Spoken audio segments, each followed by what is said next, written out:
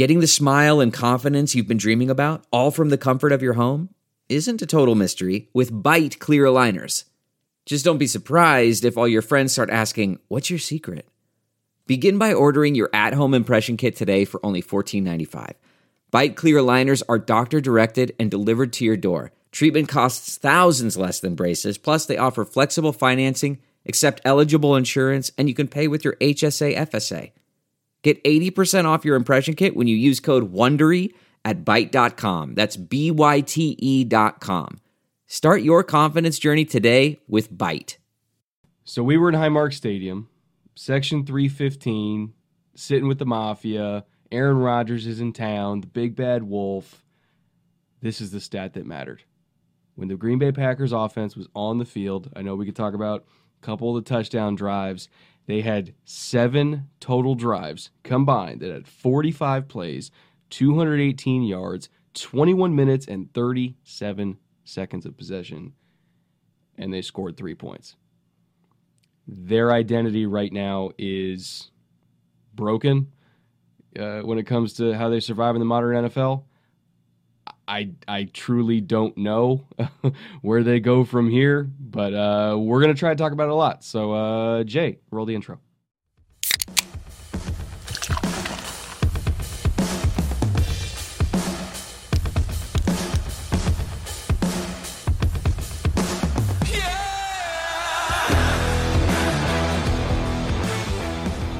What is up, everybody? Welcome back to another episode of the Bootleg Football Podcast, Buffalo edition. We're sitting here in the wonderful, beautiful, amazing Rockpile Report Studios. They allowed us to use their recording space for this week, and it is 2:20 in the afternoon on Monday. We got home 1:30, 2 a.m. 12 last hours night. ago. Tailgating pretty much the whole day, eating ridiculous food, tri-tip and burn ends and brisket and whatever the hell those little buffalo cream puff things were that were insane. It was a long day for us. Full disclosure, we didn't get to watch a whole lot of football yesterday, so it's a little bit of a pared down show, and we're only going to talk about the games that we actually have watched that we can actually comment on, because if there's one thing we will not do on this show, it is bullshit you and talk about games that we haven't actually watched. So we're only going to give takes that are backed up by things that we saw and things that we've researched. So we're only talking about a few different games this year, and we have a couple different scheme talk things we want to get into, analytic things we want to get into. But we're not going to pretend here on Bootleg. If we talk about a game, it's because we watched it. Yeah, it was a fantastic way to spend a day. I would highly recommend it if you're into football in any ways, or just partying and having a good time, food, you name it. All of that is present and right in your face in Buffalo, and in the best possible way. And since we're in the Rockpile Studios, we're going to celebrate with a couple of cold Montuckies. Montucky's kind enough to sponsor Rockpile, and they have a fridge right under their table, which is better than either of our setups. It is super dangerous. It is also dangerous, but we're gonna have Montucky's as the beer of the week. But we had a great time in Buffalo. The people were amazing. The food was off the charts. The football was fun. The weather was even nice, which is not always the case in Buffalo, but it certainly was last night. It was perfect fall football weather. Can you tell that I lost my voice a little bit last night? I was hoping mine would come back this morning, and it did. So there you go. Most of the time when I was screaming, by the way, it was, "Josh, please no. Please no. Oh, son of a bitch, Josh, please, God, no." That kind of showed up last night. That's one of my main takeaways is 2018, 2019 Josh Allen, where he's like trying way too hard to make a play instead of throwing the ball away, or like the first interception. I swear to God, he could have just kept running and got a first down. Those picks were brutal, but this is a good enough team where they can survive them against a club like Green Bay that's very one-dimensional and can't really punish them for it. If they pulled that against the Chiefs, if they pull that against the Bengals later this year, assuming Jamar Chase is back, they will have trouble getting away with that. So in a way, it's a concern, but at the same time, if you're going to blow out the Packers by 10 points, you at least want to play sloppily enough so the coaches can still get on you on Monday morning. So you feel like your shit don't stink, you know? So I think that there's a lot that they can learn, and for a team that's as good as them, it's still blowing out the Packers by 10 points. Like, you want to come away with things you can improve on, and they have a lot they can improve on. Yeah, it looked like they were going to run this going away. First quarter, second quarter, they roll up a decent lead, couple of touchdowns. The stadium's rocking. The Packers are faltering. And it looked like this was going to be a boat race. And everybody was really happy about that. And then it just slowed down. Yeah. And the stat you gave in the opening is they had a lot that didn't end up accounting for a lot. They didn't score any points from it, but they had possession. They had plays. Even into the third quarter, it really felt like Buffalo was letting them hang around. And Green Bay puts up an 11-play, 6-minute, 47-second drive, just sapped the Buffalo defense. The crowd got quiet, and they just kept grinding and grinding and grinding. Didn't get any points out of it. Yeah. But it really took the air out of the sails, and it felt like if at any moment Buffalo just could drop a touchdown, and again, Josh making some crazy decisions near the goal line where it looked like he could easily score, and just didn't. And so Green Bay hangs around against a really good team. That's going to cost them. The Packers aren't a really good team right now. It's kind of crazy that Buffalo still rolls up a win by 10 points. Felt like they could have had it any time in the second half, and they just couldn't do it. And I do kind of want to touch on the Packers. And we talked about them last week in terms of like their success rate. And, you know, they have a very high success rate in the NFL. Success rate defined by like, you know, percentage of yards defined to the sticks per down. First down, I think it's 40%. Second down, I think it's 60%. Third down, success rates defined by do you move the chains or not. They have a very high overall success rate, but their third down success rate in particular is low, and around midfield, their third down success rate is abysmally low. And so they typically had a whole bunch of drives stall out midfield, and we kind of saw them switch that up this week because they were able to run the ball so well.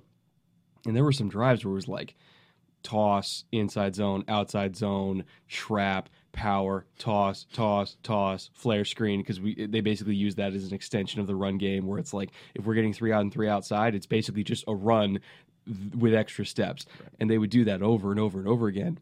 And so they're getting 4 yards, 5 yards, setting up 3rd and 1, run it again with A.J. Dillon because if he gets ahead of steam. And so their success rate was super high. Like they were actually able to keep the ball moving over midfield because they were just running. You know, they weren't taking a first down shot play and then being in 2nd and 10. And once they're in 2nd and 10, like they're fucked because they can't really dig it out of that hole. So they were just running and running and running. But even though they were able to get over that kind of like midfield hurdle, they couldn't close it out in the red zone. Like they had a couple good plays in the red zone. Like they had the crazy Romeo Doubs touchdown, which was an incredible adjustment on a great ball. Yep. But like they stalled out on the 26-yard line on 4th and 1 because they lost steam, and their only other score was on that kind of deep over that converted to a post late, but like they didn't even get to the red zone on that one. So I think it was an interesting kind of switch up from the rest of the year for them, where they went all in on efficiency, and they were efficient.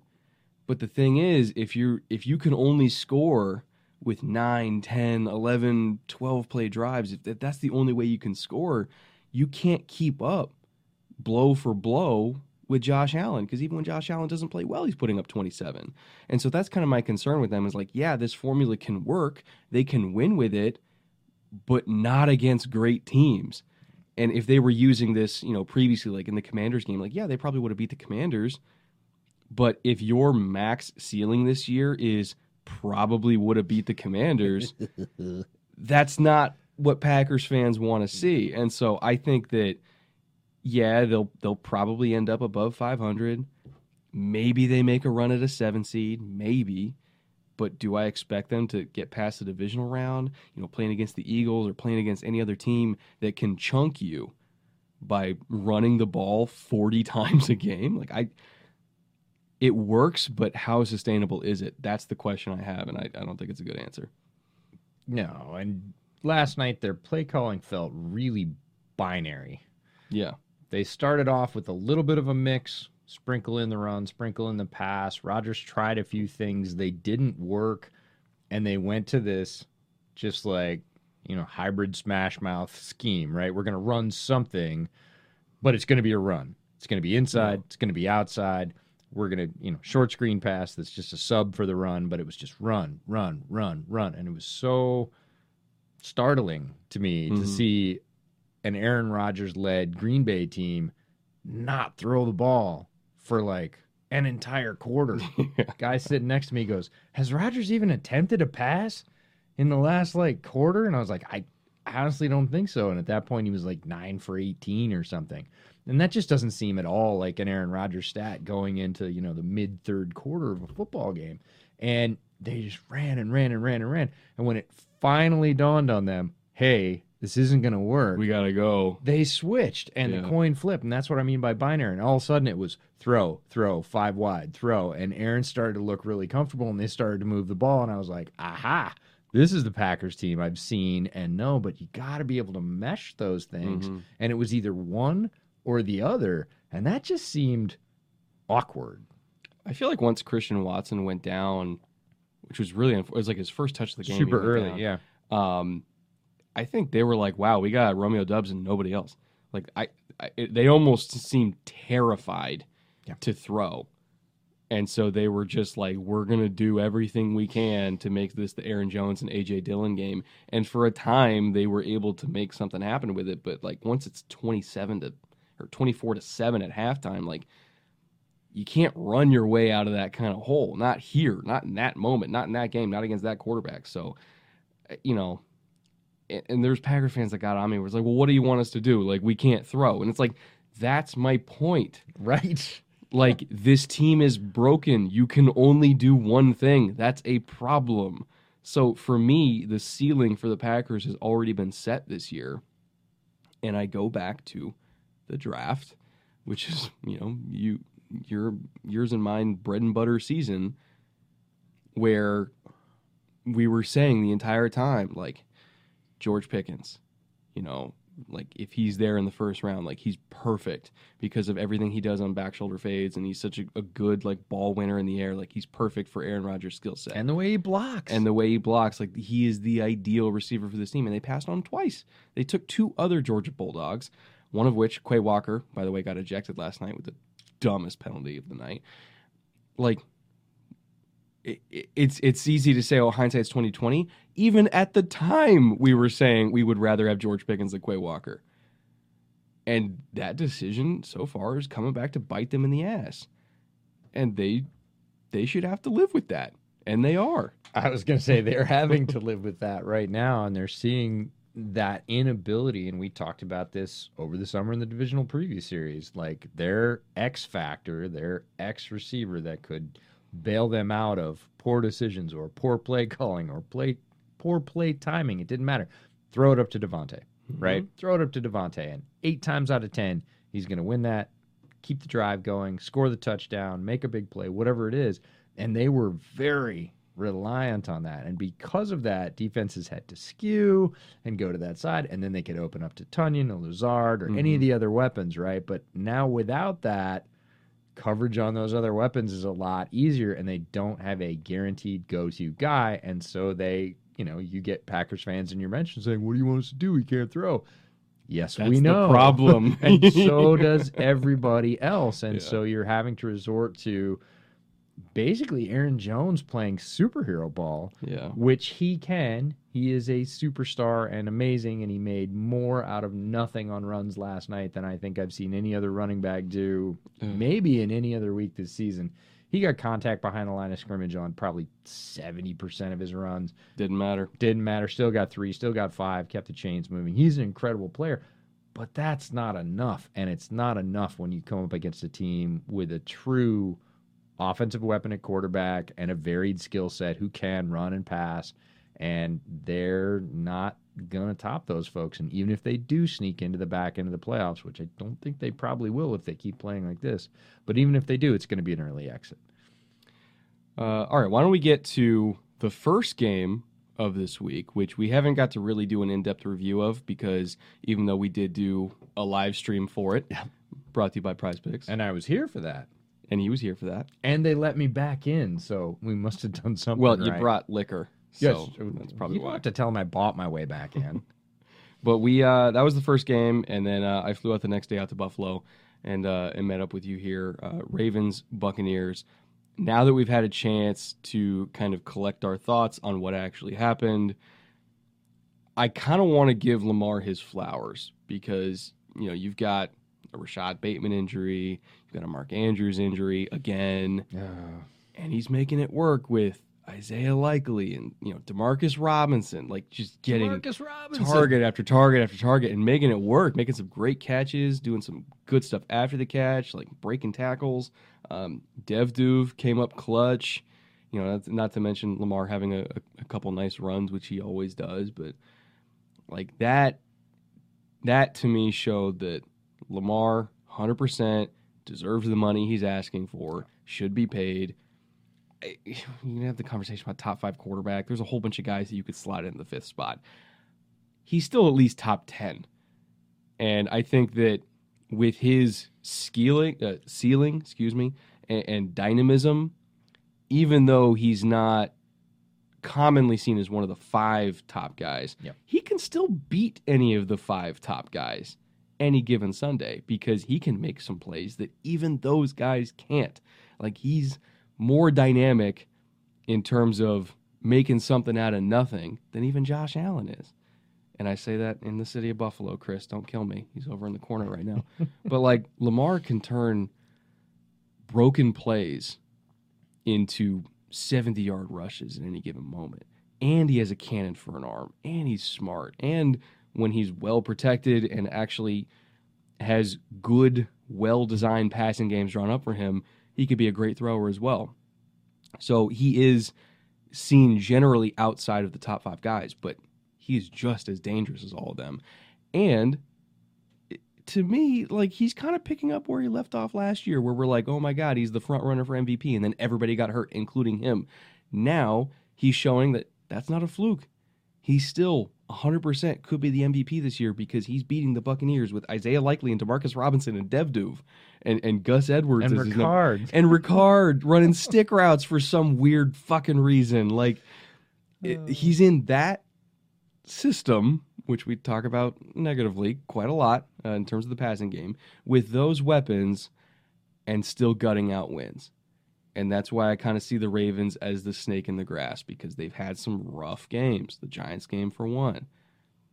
And yet, I think if you line up Baltimore against any other AFC team, they will not be favored against any of the top 3 AFC teams. But would I be shocked if they won? Absolutely not, because Lamar's a freak. He's crazy good. And I think that, you know, people need to start respecting him for what he is, which is a quarterback and an MVP caliber one at that. Fully agree. Longtime Lamar Jackson stan. Has shown that he can be an MVP in many ways besides the season he won one. And I think when we give Greg Roman and his system a lot of garbage, which we think is well-deserved, Greg Roman's system works. Like, they win football games with it. We would like to see it work another way because there are skills that Lamar Jackson has that don't get to be fully utilized. Mm-hmm. We don't get to see that arm, that section in the game last night between the Packers and the Bills where Aaron Rodgers was like, all right, everybody line up, go wide, and I'm just going to start hitting people. Yeah. I'm going to make crazy pinhole, over-the-shoulder throws into baskets. Lamar has that ability, and we get to see it so rarely because it's just not how Greg Roman runs a railroad. Yeah. Like, he is not going to line up 3 wide receivers on a given play and have all of them out on patterns. They do it 9% of the time, I think, last time we checked. And one of those is usually pure decoy. It's not even really a check route. So the idea of having 4 or 5 wide receivers, or a guy like Isaiah Likely, who is a wide receiver in a tight end's body, like, as, you know, and having Lamar back there just making decisions and using that absolute cannon pinpoint accuracy and running the offense that way. That's something as football fans, like, we just want to see it. We're hungry for it. We're greedy. We're like, well, yeah, we know it works the other way with the bang and run game and a selection of 3 tight ends and a fullback and 1 receiver that you throw to occasionally. We'd like to see something that utilizes more of that balanced skill set, because look, him running like QB power option right now is just, it's free. Forget it. It's free. You're getting yardage, and you might give up 35 on any given play. That's cool, and we've seen it, but that can be a part of your offense, not the lead play in your offense. And we want to see that other side sort of built out. And we're just sort of greedy and like, give it to me, because we know he can do it. And what galls us both is when fans or commentators or anything else say, well, he can't throw. And we're like, you're not watching when he actually does, because it's beautiful. And by the way, speaking of that run game, in terms of how they designed it, even Greg Roman, who we think of as like the best run game guy in the league, or one of the best run game designers in the league, you know, him or Kyle or Sean or whoever, even he, I feel like, wasn't really in his bag in terms of designing the run game, because what did we say going into that game? That's actually a good transition. I'm going to throw up my prize pick slip that I had in that game, which I won $100 on, by the way. I got 4 out of 5.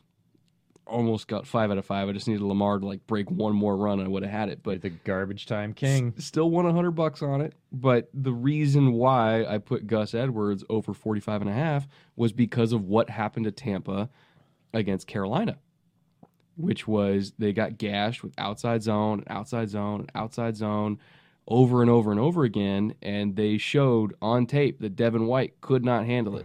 Being isolated in space, like if he had a tackle climb up on him backside, and they just let the end go, and the tackle climbed up on him backside, like he wasn't gonna be able to get off the block, and they gashed them over and over in that game. So I was like, if Baltimore runs outside zone, they're going to gash them, and they didn't for most of the game. And Gus had like 17 yards. All of a sudden, they called outside zone lead in the second half, and he popped it for like 35. And I'm like, there you go. And they started calling it more and more and more, and they got going. And, like, that's why, well, side point, that's why, I think that Gus Edwards is a very good running back, because if you just give him that one little crease, he can break it. But B, that's also why I have a lot of concerns about Tampa this year, because it used to be that you weren't going to run anything on them. But this year, for whatever reason, the edge rushers are not playing as well against the run, and you know they lost Shaq, which was awful. But Devin White is also having a horrible year. Like I don't care about player accolades or whatever he's got. Like you watch the tape, he is not playing well, and he's got his ass kicked the last couple games, both in the coverage and against the run. And like the one thing he's been doing well is blitzing, but okay, like linebackers got to do more than that. And like I can distinctly trace their last 2 losses to Devin White getting exposed against the run over and over and over again. And that was why I picked Gus for over, which that hit. But like beyond the whole like, oh yeah, we can use film study to do like nice, you know, bets on prize picks. Like beyond that point, just talking real football, the Bucs have a fucking problem.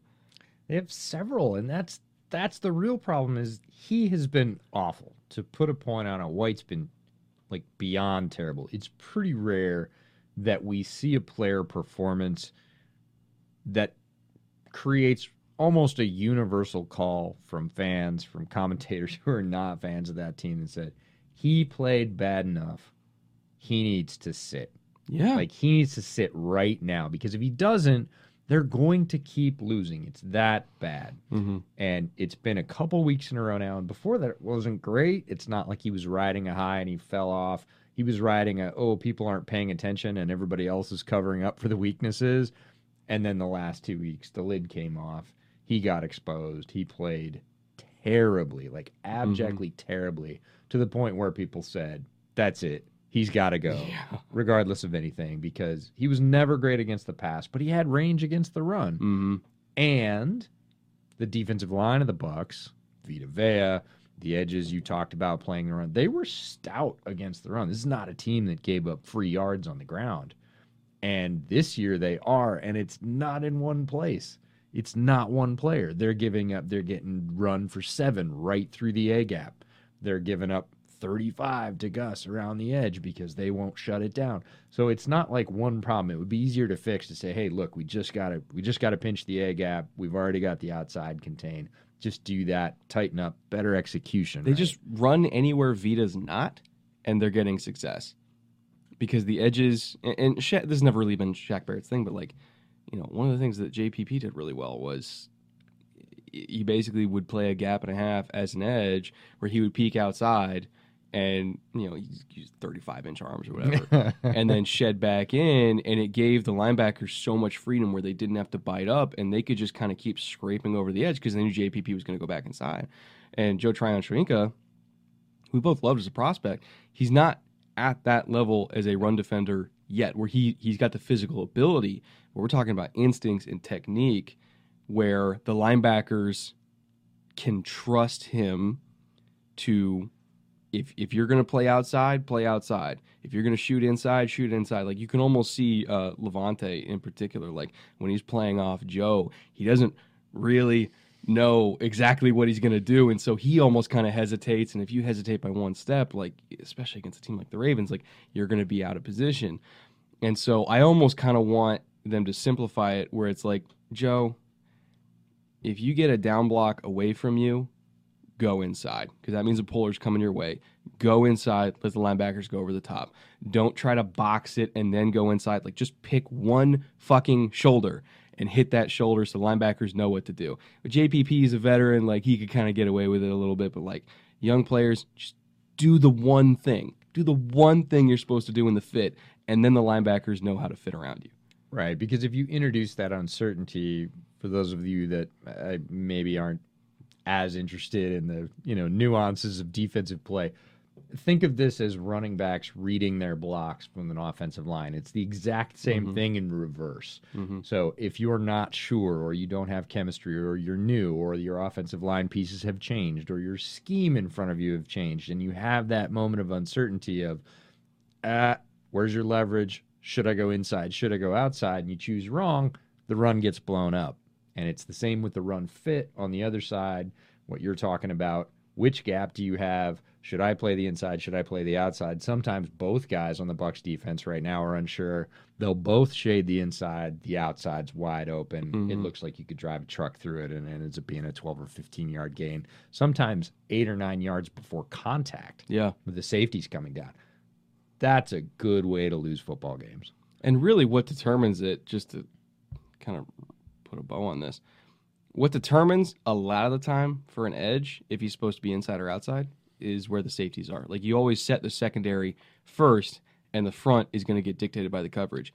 If you're in a too high coverage, if you're in quarters, if you're in cover 2, or in some variations of when you're rolling down into cover 3, if there is a safety that is, basically at the edge of the tackle box or wider, edge can feel free to shoot inside, because the safety typically is going to be a force player.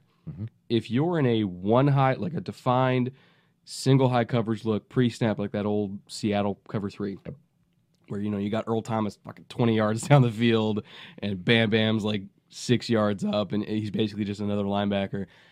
At that point, the edge is typically going to be the force player, and everybody's going to fit inside of him. So having an understanding of where your secondary is, what the coverage call is, and how the secondary is supposed to fit based on that, that is typically what determines what an edge is supposed to do against the run. And their edges, so far this year, are really shitty at that. and I don't know why. And you combine that with Devin White not being able to get off a block to save his life, all of a sudden you end up with a formerly dominant Bucs run defense being averaged at best so far this year. And kind of without that little building block to count on, it's been rough for them. So I don't know what the fix is here. I'm going to trust the coaching staff to get it right, but it's been rough. That being said, though, to my benefit, To your benefit. still had a good slip. If you want to join us for this Thursday night live stream, we're going to be doing hopefully similar type of stuff to this for Eagles Texans, which God, I don't know what the spread for that game is, but it's probably Probably not pretty.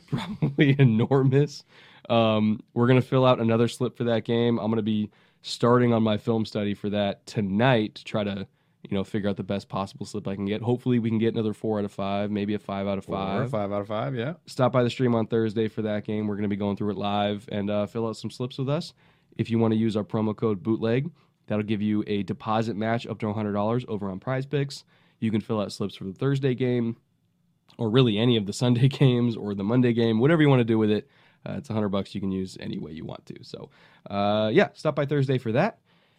And with that, EJ, let's get to our next game, which this was a 9:30 a.m. game for us Sunday.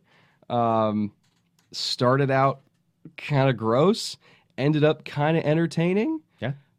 I have my thoughts on it, but first things first, I want to get your thoughts on the weird conundrum that is Denver-Jacksonville. Yeah, being on the East Coast, I was rubbing my eyes with coffee when this one first came on, was watching it not super closely, and Russ started out much like Russ has been this season. Yeah.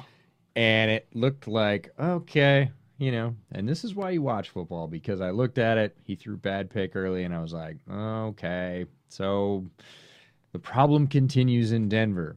Well, did some other things, got going in the morning, started getting wound up for the day's worth of games. And lo and behold, Russ started playing like an NFL quarterback again. And it was pretty cool to see. So after the sort of not great, rocky start in the first quarter, Russ returned to playing like Russ does. He started hitting people. He started distributing the ball. He started looking not gun-shy and scared, which is the way we've seen him play the entire season. He started developing some rapport with his receivers, most notably Greg Dulcich. Love him. Dulcich, tight end out of UCLA, who we saw in practice. You, I think, compared him to a moose. Yo, he's part moose, 100%. Part moose, right. That's in his bloodline. But the thing Greg Dulcich, as a former wide receiver, does really well is this seam ball. He is a seam ball weapon. He is deceptively fast in a straight line. He gets on top of people pretty quickly. He's got great length and size. And Russ started hitting him down the seam. And it was really his breakout game. And this game started to go back and forth, and it was an entertaining game. I'm really happy for the fans in London, quite frankly, because this didn't look like a great game going in on the schedule. And they got to see some really good football players on both sides. They got to see some really fun and exciting back and forth NFL action. And if they weren't NFL fans before, they probably will be now. So it was cool to see Russ come back, because the answer in Denver, if he didn't, was, I don't know. Yeah. Like, nobody knows. Everybody's been saying, so we signed him to this huge contract. If this doesn't work out, what are we going to do? They don't really have a choice. There's no They're locked answer. into So this. Yeah. it was really fun to see him come back, to see him leverage guys like KJ Hamler, who we've liked for a long time and has been close a couple of times, really having a pretty good game. And we got to see Trevor do some great things early, Russ catch up, take the lead, Trevor do some more interesting things. It was a fun football game. Interesting is a way to put it. Well, you and I have a similar take on Trevor, which is Trevor's still doing all the things that made him a first overall pick. Yeah. He can throw an absolute seed. That far hash touchdown early in the first quarter was ridiculous. I made my aunt watch it this morning. Oh my God. I was looking at the game over coffee, looking at the replay, and I was like, ooh. And she's like, ooh, what? And I was like, well, come here. This is an absolute seed to the corner. This is a great throw. And she was like, oh, that's nice. Yeah. So even the casual fan can appreciate that Trevor is an amazing quarterback, but the thing that he needs to do better, or the two things I would say he needs to do better, are the little things, the sort of normal or what we would call regular plays, little dump offs. He threw a couple behind receivers. He had one with, I think it was Evan Engram coming out of the backfield. He threw it back shoulders. He was trying to get left. It's just awkward. And it's like, Trevor, you have all the physical skill in the world. Mentally, I know you know where that play is going. He just didn't get it there. He kind of guided it, whatever. And the other one is a lot of what we saw Josh do in the second half of the Bills game, which are make those decisions that Josh would have made 2 years ago. Yeah, or three at this point. Yeah, but yeah. And you get down, you're in the red zone, you're rolling out, all the players are coming with you, the end zone's packing up. Don't force it. Just throw it out of bounds. No, he forced it. And an interception. And it cost Trevor and the Jags in this game. So you see these flashes of brilliance with him, and then you see this, ooh, come on. That should be the easy part by now. You should understand that you just toss that ball out, come back the next down, and go for it. So it was an entertaining game. We got to see some great things from both teams. Russ's return was great. Dulcich's breakout was great. The Broncos' running game was pretty solid.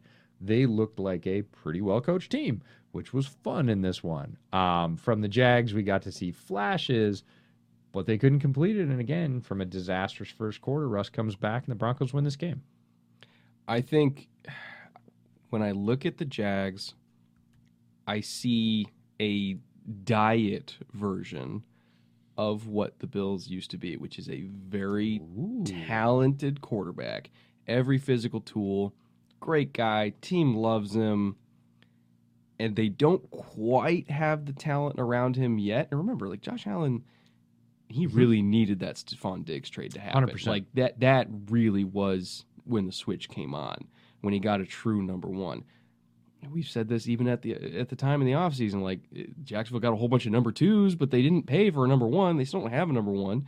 And you're really only going to do that either by making a crazy trade for a guy like Stephon Diggs, or by getting lucky and drafting one, or you do what the Eagles do and you fleece the Titans and you get A.J. Brown for a first-round pick. But, that's the Eagles. They're different. Seems like a Howie thing. But, like, you need that type of weapon to really unlock that type of talent at quarterback. And I see so many of the mistakes that young Josh made where he knew that he had talent around him, but not like elite talent. And so he would just be like, I got to do everything myself. And that throw, again, it was 1st and 10 in the low red zone. Trevor, if it's not there, throw it away. Throw it away. You got 2 more downs. Yeah.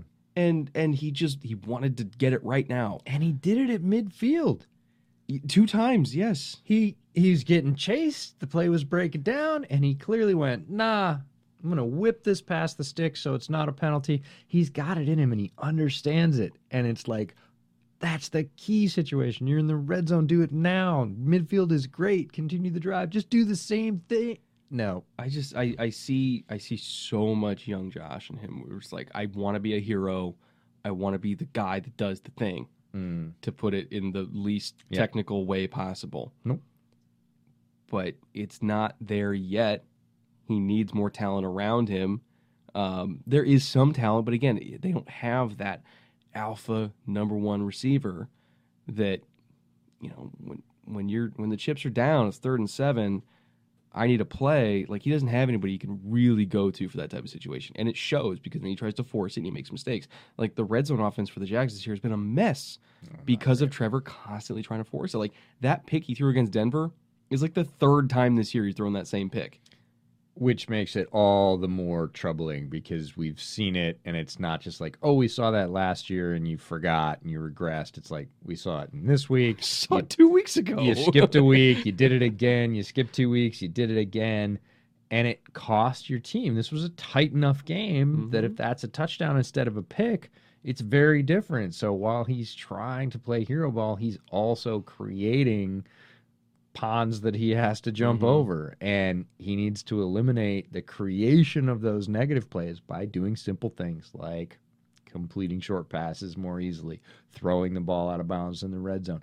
And then he won't have as high a wall to climb. So it's like, Yep. don't make the wall so high, you can easily climb over it. And they probably would have won this game if he had. So he's getting there. It's fun to watch.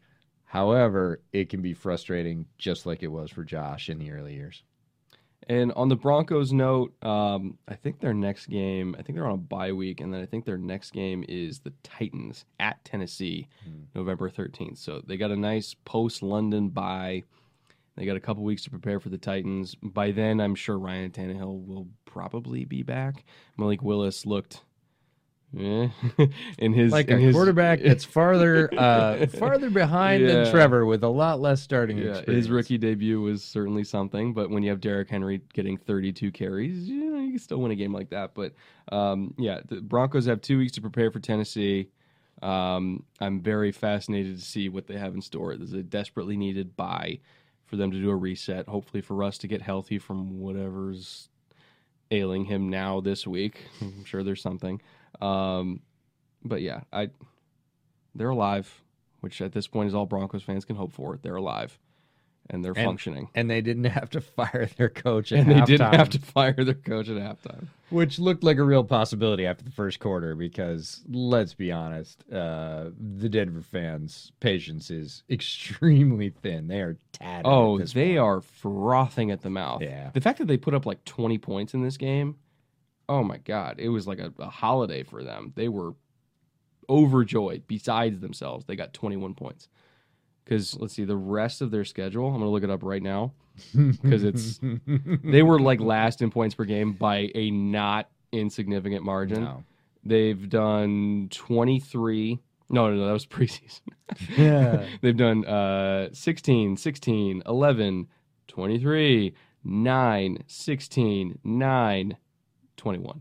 Yeah, they needed this. Let's Yeah. just say they needed this in the biggest way. The organization needed this. The fans needed this. Russ needed this, I'm sure, to come back and, kind of go, no. Okay, I'm good at my job. Like, I can do this. I'm decent. Right. at my I'm job. decent is a huge step up from where he's been playing basically the entire season. Yeah. Even when we saw him in the opener in Seattle, he didn't look at all like himself.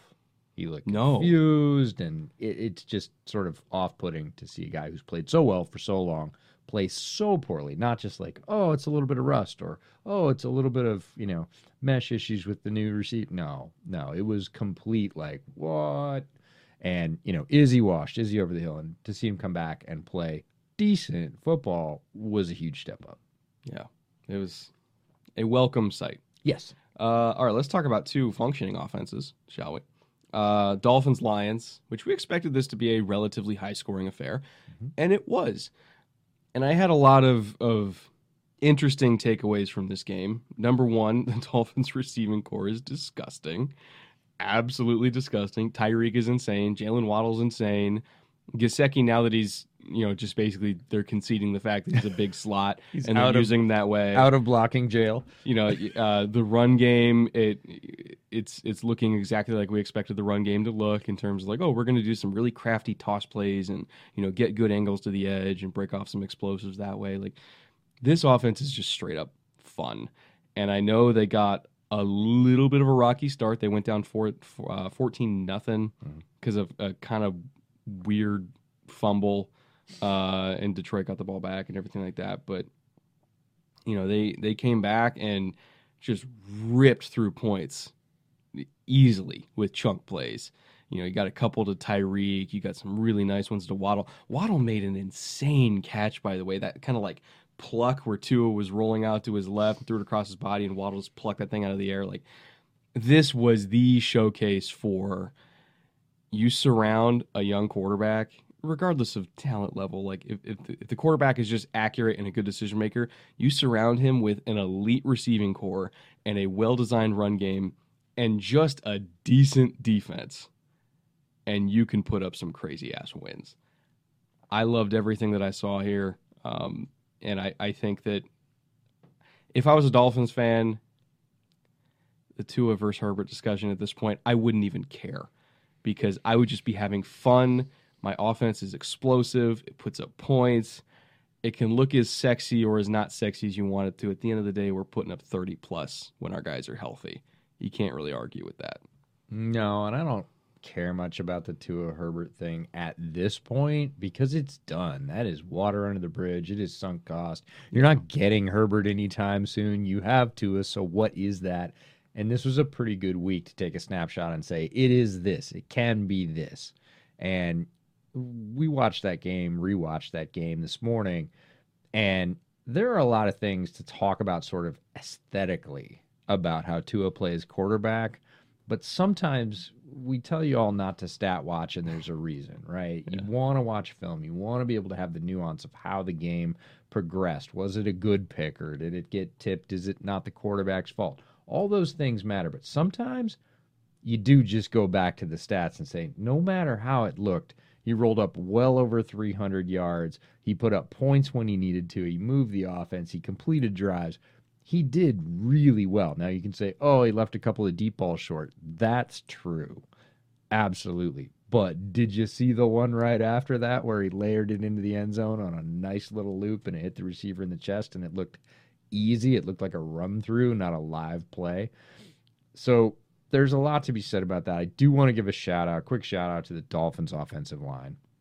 They provided him very solid protection. He had a lot of good pockets to throw from. That 300-plus yards that he put up started with the performance of the offensive line. They've come together. They have been, I don't want to say much maligned, but they have been maligned. And this week they played really, really well. So not only did they power the passing game, they also opened up a lot of those holes in outside zone in the run game that we saw where running backs can get to the outside and just pick a lane and go shooting up for 8 or 10 yards.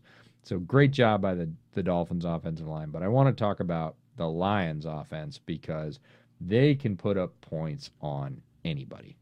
They have showed it all year that their offense, with their array of talent, Amon-Ra St. Brown, DeAndre Swift, TJ Hawkins. When they're healthy, they can put up. Right. You know, you need Swift, you need Amon-Ra on the field. But, it's harder to put up points when you're on the bench, but when this offense comes out firing, and again, another team that's invested in a very powerful, young, talented offensive line in front of Jared Goff. And Jared Goff is good enough that when you do that, when you provide him a stalwart offensive line in front of him that pass blocks and protects well, you provide him with multiple weapons at different positions, like this offense can score points on anybody.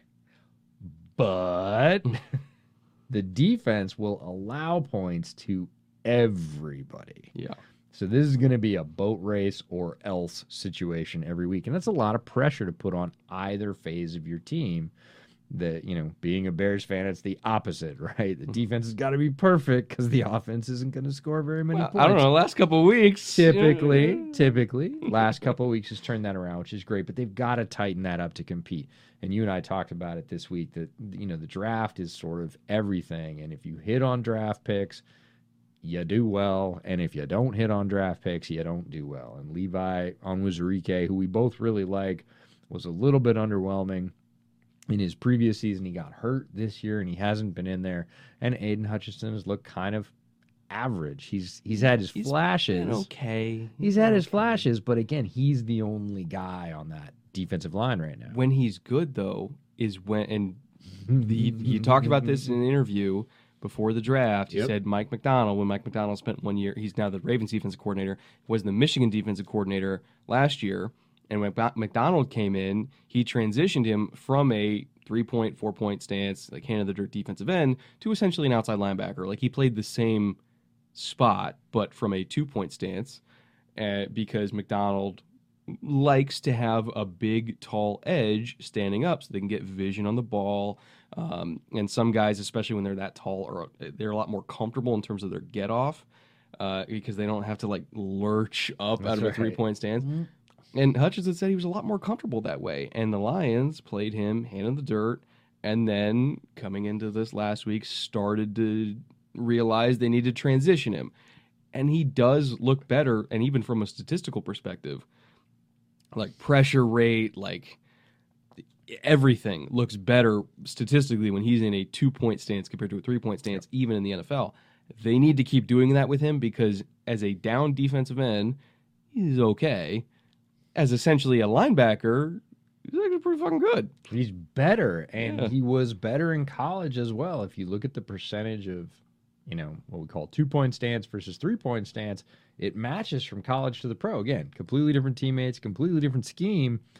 He's just better when he's standing up, and there's some stubbornness. We talked about it a little bit on the other side of the ball, on the Dolphins side of the ball. Like when McDaniel came in as the coach of the Dolphins, he's like, "Hey, Mike Gesicki, I'm going to make you block because I just came from having George Kittle, and he blocks. So if you're going to be great, you're going to block." And Mike Gesicki actually said in the press, like, "Now I have to block. Like I didn't have to block before, so I'm learning how." And he was doing the good teammate thing and whatever. And I think McDaniel and the Dolphins have finally realized Gesicki, kind of like Isaiah Likely, the guy we talked about earlier, is just a big slot. He is a glorified wide receiver, and he's great at it. Let's just let him do that.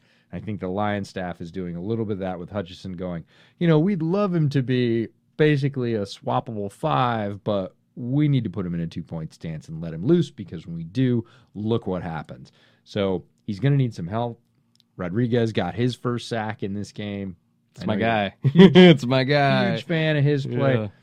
Jeff Okudah, I've talked about. He's playing very well, but there's not enough. If you want to talk about surrounding a quarterback with offensive weapons, you need to surround those guys, one at each level, strangely enough, who are playing pretty well with more. You gotta sort of feed that. And they've tried in the past. The first defense when this regime changed, the first draft when this regime changed was focused on defense.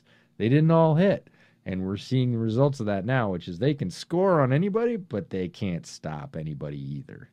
I do want to, because the Lions did actually get slowed down quite a bit in the second half, and there was a fourth down, like a 4th and 2, where they almost hit it, and it would have been a big play, and they wouldn't have got shut out, but the ball was just left a little inside. Tough catch. It was like 3 inches off the receiver's hands. That stuff happens, but for the rest of the second half, there's actually a pretty significant scheme switch for the Dolphins. And in the second half, they pretty much dropped all the 0 and all the cover 1 they were playing. And even they went down in percentage in terms of cover 2, and they just played cover 3. They played cover 3 75% of the time in the second half across all of those drives. And it worked. And it worked. It was fascinating because you look at the first half Lions and like when they're hitting deep crosses against man coverage, which typically those are going to work against man coverage. And there was a couple snaps against 0 that they played.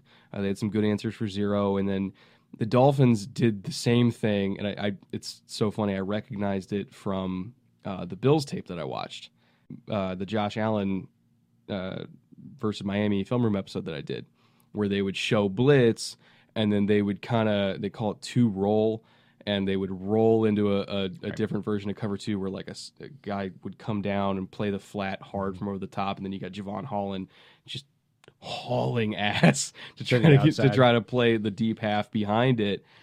At least I think it was 2 roll. I can't remember if it was invert or roll off the top of my head, but either way, the answer that the Bills eventually developed for that, because the one common thing they share is you have a safety who's walked up in the line of scrimmage and then trying to play a deep half. The answer for it, regardless of how exactly they get into the look, is smash, which sounds typical because, they're playing cover 2. You play smash. But no. This is different because normally if you're running smash, which is a corner route and then some threat in the flat underneath, if you're running that against a normal cover 2 look, the safety is going to be playing it from over the top. And so if the safety is playing it really tight, they can squeeze on that corner route, and if you're late on it, it can be a rough day for the quarterback. But the way they got into cover 2, with Holland bailing out from the line of scrimmage and trying to get over the top, so he's trying to get depth and width at the same time while basically running side-by-side parallel with that 7 route, there's no possible way to stop that throw from that coverage look. It is not possible unless the flat defender has crazy instincts and makes a superhuman play and just drops, which is that's not how the coverage is designed, because he's supposed to come down to the flat because they're baiting the throw to the flat. But that's a break. It is unfathomably hard to stop that throw from that coverage. And that to me was like, oh, they definitely watched what they did against the Bills, and they were looking for it where when everybody's crowded up, because based on down and distance, you can be pretty sure whether or not it's zero or whether they're dropping out based on down and distance. They saw it. They called smash because they're like, oh, this is fucking cover 2 all the way. It was cover 2. Got a big play to Hawkinson out of it because he broke the tackle on an easy throw. Got like a 30, 40-yard gain, something like that. And then in the second half, as I mentioned, they're like, yeah, we're not going to do all that 0 and cover 2 stuff. We're just going to play cover 3 and make you beat us straight up. And they couldn't do it. And so that, I think, that actually, for me, I was more impressed with the Dolphins' defense than anything else. Because once they kind of got out of the whole, like, oh, we're going to out-scheme you thing, and they just played straight up with talent, they actually were able to out-talent the Lions' offense, which is a very talented unit. And if they can do that, plus having a great offense that's super explosive, like December, Miami-Buffalo, that's a fucking game. That's going to be a rematch that everybody should be watching because that's real. That is real translatable stuff. We love their defensive talent. As much as we talked about both sides of the Lions, we only really talked about the offensive side of the Dolphins, but they got dudes on the defense, right? They got Javon Holland. It was a bummer that Brandon Jones went out for the year, but they've got Javon Holland. They got Xavier Howard. They got Jalen Phillips. They got a bunch of dudes on defense, and they know how to rotate them. They are classic for bringing crazy pressures and running 0 or 0 sim or whatever else. Yeah. Like they have a defense. They're a little bit at the head of the Lions in terms of the development, right? They got the offensive line pieces. They got the quarterback. Now they got all the offensive weapons. Plus they've stacked some defensive weapons. They're there. They're a team that will compete. You talked about the Ravens a lot at the top of the show being one of those teams that might not be favored, but would you be surprised if they won? I think the Dolphins are exactly the same way. All right, that EJ. Again, we're only talking about the games that we watched this week, but we do have a couple notes in. It's not even 3 fun; it's 1 fun. We're calling it 1 fun. Calling it 1 fun. We have a couple notes from other games, just from some of the highlights that we saw. That I then went back and because the All-22 came out this morning, so I watched some of the All-22 for some of this. We have a couple notes for 1 fun from other games. Let's get into that.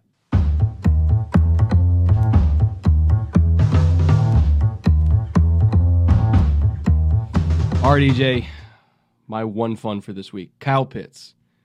As you know, I did a film room episode on Kyle Pitts this week, talking about his lack of usage and all the problems that have been going into the Kyle Pitts experience this year. Came into the week with 16 catches for less than 180 yards and 1 touchdown in 6 games. It was a horrific season. In fantasy, he was like tight end 36 or at least 27, somewhere around there, which for tight ends is horrific. It was a bad year. And I'll be honest, I started him in fantasy anyway this week. You know why? I do know why. Because I believe in the Coleman curse, and he came through for me. He rewarded my faith. 5 catches, 80 yards, touchdown. Of course. Had a hell of a week. That was my Hail Mary. I made that whole episode entirely for my fantasy team because I am fighting for my fucking life, EJ. I was 3-4, okay? And I have Kyle Pitts in like 4 different leagues, and I desperately needed him to go off, and he did. There's only 1 league I didn't start him in, and the other 3 I did, and I did pretty well. But I want to talk about how that happened. They used him, ironically. I'm not saying the Falcons watched the episode. I'm not that egotistical. But what I am saying is that I might not be as big of an idiot as I thought I was, because all the stuff they did with him in that game was the stuff that I said they could do to up his production. Namely, using him as the mid-level threat on flood and not just hanging out in the flat the whole game or blocking or anything like that. You know, they got him, they would line him up outside and run glance routes to him where it's like, hey, the corner's off and outside leverage. Let's just use your big-ass frame to our advantage and get free catches over the middle. They did that. And I'm like, first of all, hooray. Thank God. Right. I really needed that. But B, where's that been for 7 weeks? Yeah. I'm hoping that this is going to be the turnaround that we need to inspire the Falcons coaching staff to use their 4th overall pick the way he should be used, and they got a win out of it. You know what it reminds me of? The whole, hey, we have a really big fast, talented running quarterback. We should have some designed quarterback runs for him. Just a couple, yeah. And all of a sudden, Justin Fields goes off. And It's like 125 yards or something like that, yeah. Right, and we have this huge guy that's basically an X wide receiver in an, hyped up, pumped up, juiced up tight end's body. We should probably use that frame on the outside to leverage against cornerbacks because they're going to be helpless. Yeah, they are. We should probably not have him blocking like 65% of the time. Yeah, he'd probably profit if you used him like that. So that's what it reminds me Sometimes NFL coaches overthink shit, man. Sometimes, but they stopped doing that, and you benefited. And I'd say something about your fantasy production, but we'll just leave that where it lays. It's been a year, EJ. It's been a year. I'm well aware. All right, what's your one fun? My one fun is Tony Pollard's moment in the sun. We've talked great length, I think, on this show about Tony Pollard's potential and the fact that he is more efficient and more explosive than Zeke is, both, and has been for a couple of years. Now, Zeke's been struggling with health. He looks back to health a little bit this year. His spin move is back. It's been fun to watch Zeke again, and Zeke is much better than him in pass protection. Zeke was one of the greatest pass protecting running backs I've ever scouted in college, and that is not any kind of hyperbole. He looked like a polished pro pass protector at Ohio State. Outside of that, when the ball gets handed off, or thrown for that matter, Pollard is better with it than Zeke has been for a while. Zeke gets hurt out of his shadow. Tony Pollard, 14 carries, 131 yards, 9.4 per touch, and 3 tutties. So he was the offense. Yeah, basically. as we said, like, hey, if you were featuring him, or as we've been sort of pounding on the table, you should be featuring him. This is what's possible for the Cowboys offense. And boy, can they use that. It's nice to have Dak back. They're starting to rebuild that sort of synergy between quarterback and receivers. But if you can hand it off to Pollard and get 9.4 per touch, your offense is going to be efficient and explosive. So it's good news for the Cowboys, great news for Tony Pollard. And like you said, maybe we're not as stupid as we thought we were. I'm pulling up his contract right now because I'm pretty sure, yes, he is. He is a free agent this coming year. And I don't know if Dallas is going to do the same thing they did with Zeke, where, they paid him a shitload of money, and then a couple years later, it's like, oh no, we can't afford Amari Cooper. They got into trouble once already paying running backs. I don't know if they're going to do it again, but Tony Pollard's really fucking good. And he's going to be on the free agent market, and somebody's going to pay him. Whether it's Dallas or somebody else, somebody's going to pay him like $7-8 million a year. And they should. He's really fucking good. All right. Time has come, EJ. The time has come. The bootleg shot of the week.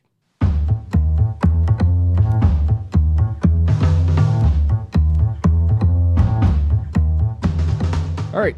Shot of the week winner, possibly no surprise to a lot of people. Minkah Fitzpatrick, a veteran of the segment many times over, for basically the same hit many times over, which is somebody trying to go over the middle in the low red zone and him absolutely detonating somebody.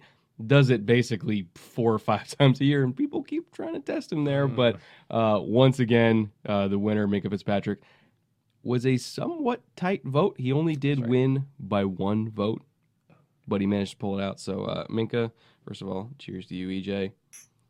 Ooh, you got yours chilled. Yeah, I throw mine over ice, as is typical. So it always looks cheater. like it looks like it's a really fat shot. It's not. It's well, mine's a fat shot. Yeah. Oh man, that actually really, the coffee really comes out in that. It does. When you shoot it. So what we just shot, by the way, we met these wonderful gentlemen at the Bills tailgate last night.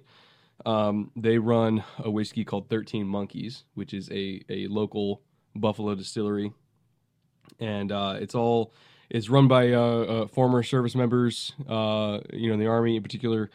Sergeant Major Jaskula, who started the company as a tribute to his best friend and battle buddy, which is, I have a name here, Sergeant Chris Dill, who is a fellow drill sergeant. He was KIA on April 4th, 2005. over in the War on Terror. And so it's called 13 Monkeys because 445 adds up to the 13 stars on the badge. And they run a nonprofit that benefits all the family members of everybody who is KIA in the War on Terror. And, you know, they honor local military vets and anybody who's an emergency responder. And they make a damn fine whiskey. A lot of, well, not a lot, but too many, in my opinion, like local distilleries. They buy it from a company called MGP, which is a major distillery in Indiana, and then they kind of like rebottle it. Like, no, this is not MGP stuff. They make it themselves. They age it themselves. It is really, really good whiskey, and for a good cause, run by really good dudes. Like we hung out with Sergeant Major Jaskula at the tailgate over in Mudlot, and Bill's Mafia is a diehard Bill's Mafia member, and just an all-around great guy who makes a great whiskey. So if you're a Buffalo native, they sell it at local liquor stores. Excuse me. I can't even fucking talk. I've been drinking all day. All of a sudden. I know. The alcohol catches up to you by 3 o'clock in the afternoon. But 13 Monkeys, look for it. Really, really, really good stuff for a great cause. And also, shout out to Minka for earning a wonderful shot. Now, nominees for this week. We couldn't narrow it down to 4, so we got 5. Number 1, Kirby Joseph. Again. Second week in a row. Second week in a row, Kirby Joseph. Forcing a fumble. That's all he knows how to do, apparently, is upend ball carriers and force fumbles in dramatic fashion. This one on Braylon Sanders' first NFL game for Sanders, Yeah, I think, it was right? unfortunate. Braylon Sanders been on the practice squad, got called up for this game. First game, welcome to the NFL moment, was versus Kirby Joseph. He drilled him down in the red zone. Ball came loose. Lions recovered. Huge play. And Kirby Joseph, multiple week nominee, multiple weeks in a row. Yeah, he's a fun player for them. And what was your book on him when he was coming out? That he was a hitter. Who's super Beyond. super athletic and a hitter. Yeah. Like that he had really good physical traits and that he would bring it, right? A lot of guys have great physical traits but aren't able to package that up at the point of attack or use them all in concert. Kirby Joseph is, when it all comes together, it is hard to hold on to the ball. He hits you that well. Second one up, Bruce Irvin making another appearance in the NFL.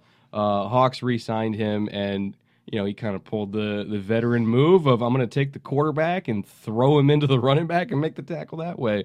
Kind of got a bank shot there if you're a billiards player on Saquon Barkley. Not that it was like the biggest tackle in the world, but it was fucking hilarious. So it earned the nomination just for that alone. Yeah, it's on the pure fun meter. It was way up here, so there was no way to leave it out. Xavier Howard, who EJ insisted we leave this one in just because he's an unabashed Xavier Howard stan, came off on zone coverage. Amon-Ra St. Brown was the mid-level threat on flood, and he just came down and put a shoulder into him, immediately flattened him. To his credit, Amon-Ra popped up immediately, but it was a pretty good stick from Xavier. Yeah. Option number 4, go from Xavier to Xavier. Xavier McKinney coming wide open, completely untouched on a really nifty fire zone. Got a big sack on Geno Smith. Didn't even see it coming at all. Massive stick. Legal stick, but also just loved the design of the pressure. He kind of was hanging out there in the slot, kind of floating, being like, oh, I'm not coming. Immediately darted inside there in the B gap. And it was just great design. They slid the other way, so there's nobody to account for him. Huge hit.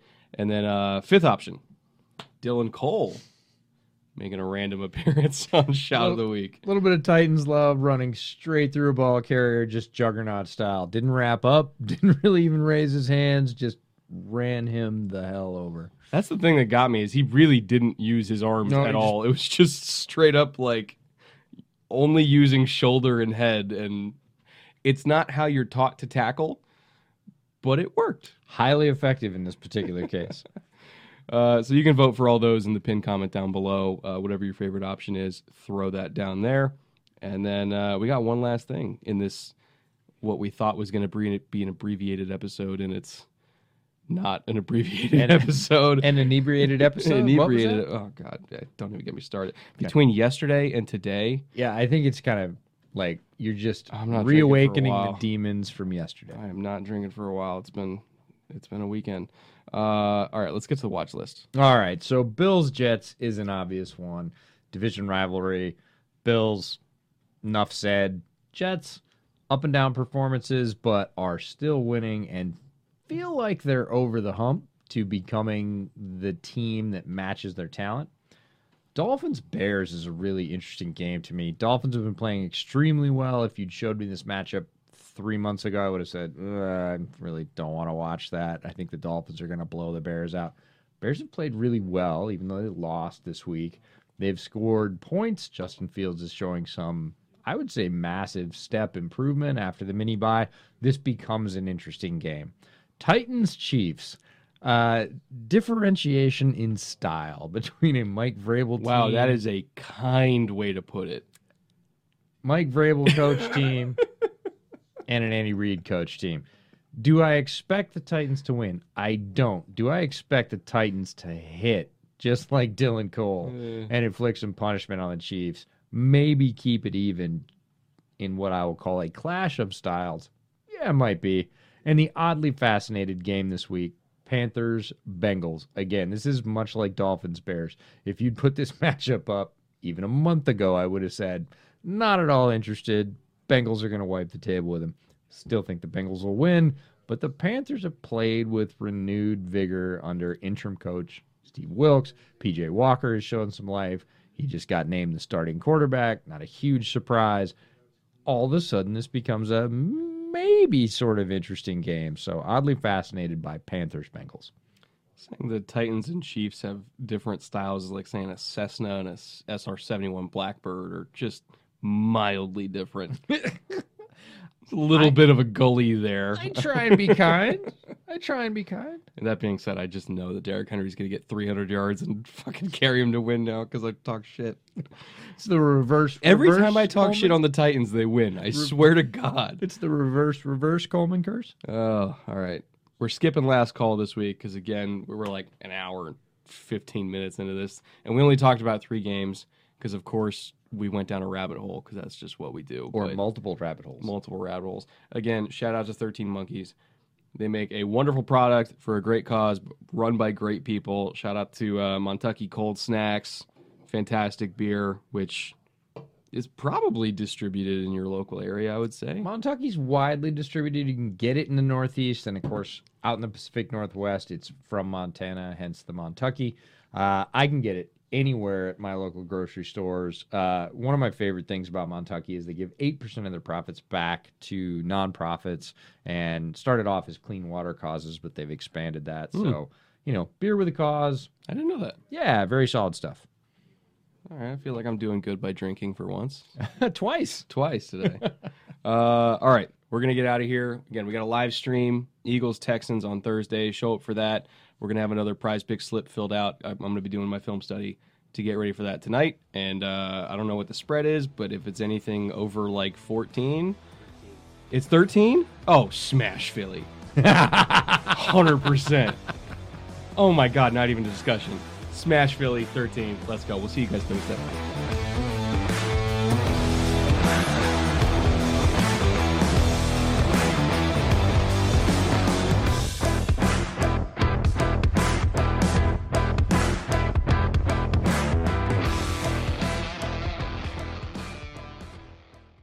Look around. You can find cars like these on AutoTrader, like that car riding your tail.